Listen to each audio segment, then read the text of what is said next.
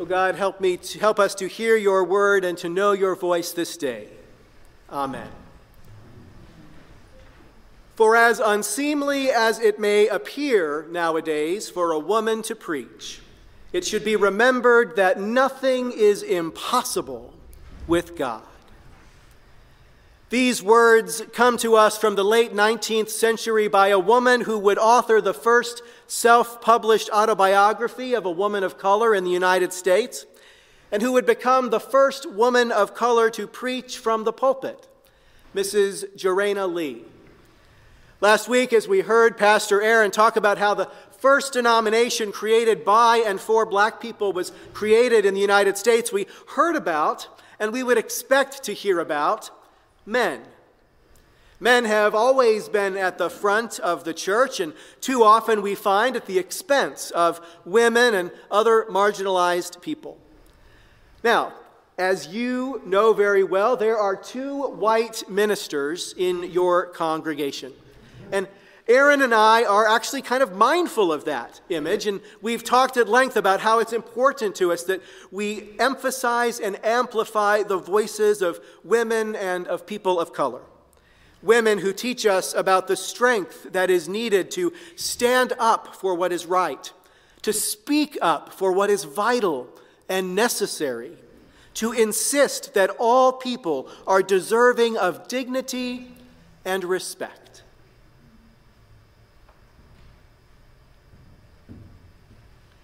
With what shall I come before the Lord? Shall I come before him with burnt offerings, with calves a year old? Will the Lord be pleased with thousands of rams, with 10,000s of rivers of oil? Shall I give my firstborn for my transgression, the fruit of my body for the sin of my soul? He has told you, O mortal, what is good, and what does the Lord require of you, but to do justice, to love kindness, and to walk humbly with your God. Jarena had been called to the ministry twice in her life. The first time she felt stirred to speak up, Richard Allen, the man who would create the African Methodist Episcopal denomination, told her that the church did not call for women preachers. Now, just hearing those words frustrates me, irritates me. But for Jarena at the time, she was relieved. Richard's rule meant that she would not have to step out from what was expected of a woman at that time. She could remain in the background, doing her own thing, involved in her own life. Just like us, right? We don't always want to respond to the call we hear from God, the call to care for our neighbors, to stand up when we'd rather just keep the peace. But for Jarena, the call was insistent. For I know the plans I have for you, declares the Lord, plans to prosper you and not to harm you, plans to give you hope and a future. Then you will call on me and come and pray to me, and I will listen to you. You will seek me and find me when you seek me with your whole heart. I will be found by you, declares the Lord. 8 years later, as she sat at Mother Bethel Church in Philadelphia, the Spirit of God brought Jarena to her feet. According to her, the preacher that day just didn't have the Spirit, and so she rose as if aided by some supernatural force. She spoke then of how she had hoped for this call to leave her and how she had been denied her call to preach before. But now, she writes, God made manifest God's power in a manner sufficient to show the world that I was called to labor according to my ability and the grace given to me.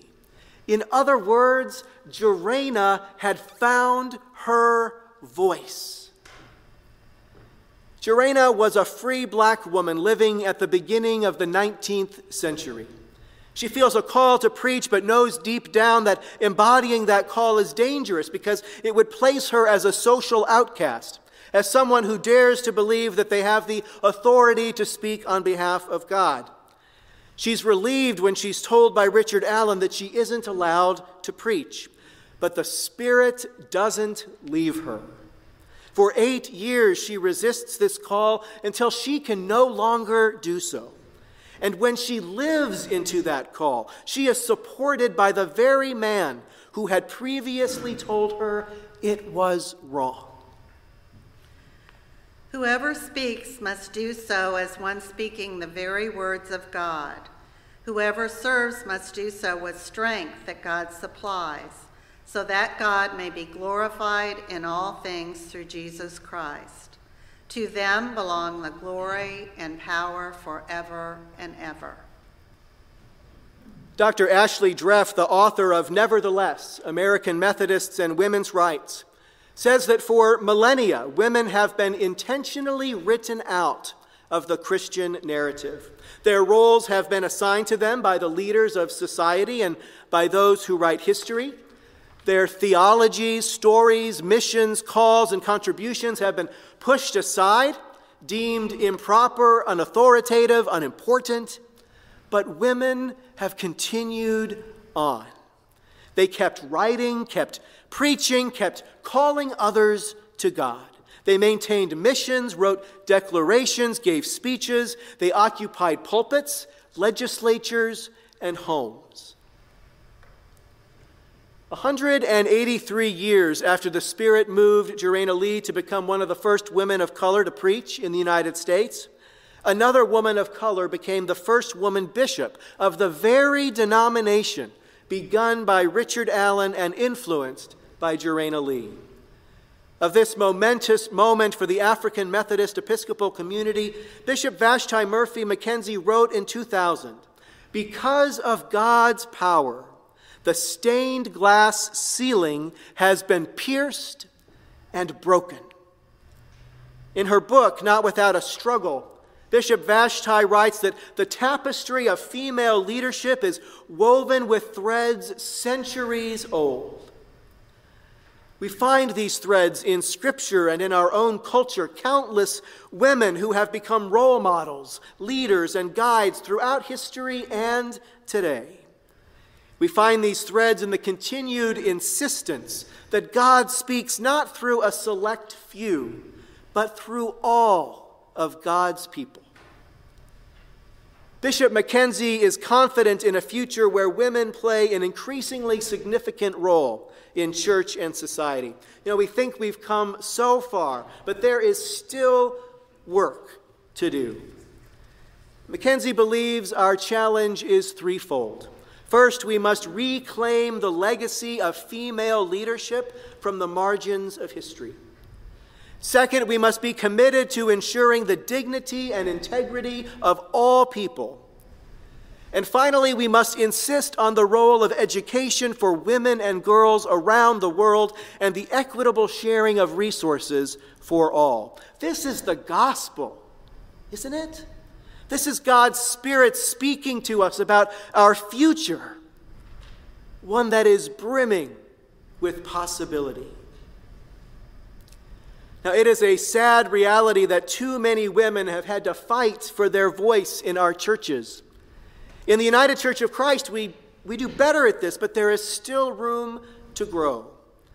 Our Associate General Minister, the Reverend Tracy Blackman, herself a woman of color, reminds us that the church is here for people to get rooted in who they are and how they should be. And churches must be a place that teach that any oppression of people that limits their ability to be all that God designed them to be is wrong. I consider that the sufferings of this present time are not worth comparing with the glory about to be revealed to us. For the creation waits with eager longing for the revealing of the children of God.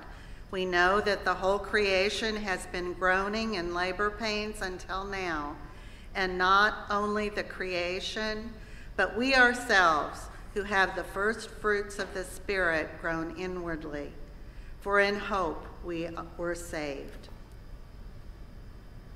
It takes courage to stand up. It takes courage to speak out.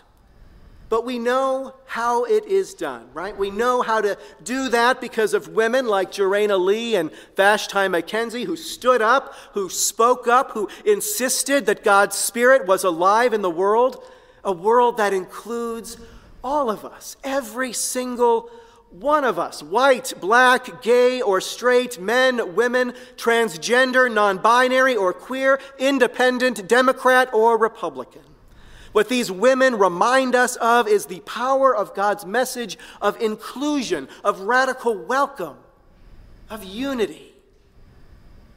Let us then strive for unity in all that we do, so that one day these divisions might cease and we might come together as one, rejoicing in what makes us uniquely us, knowing above all that we are the children of God.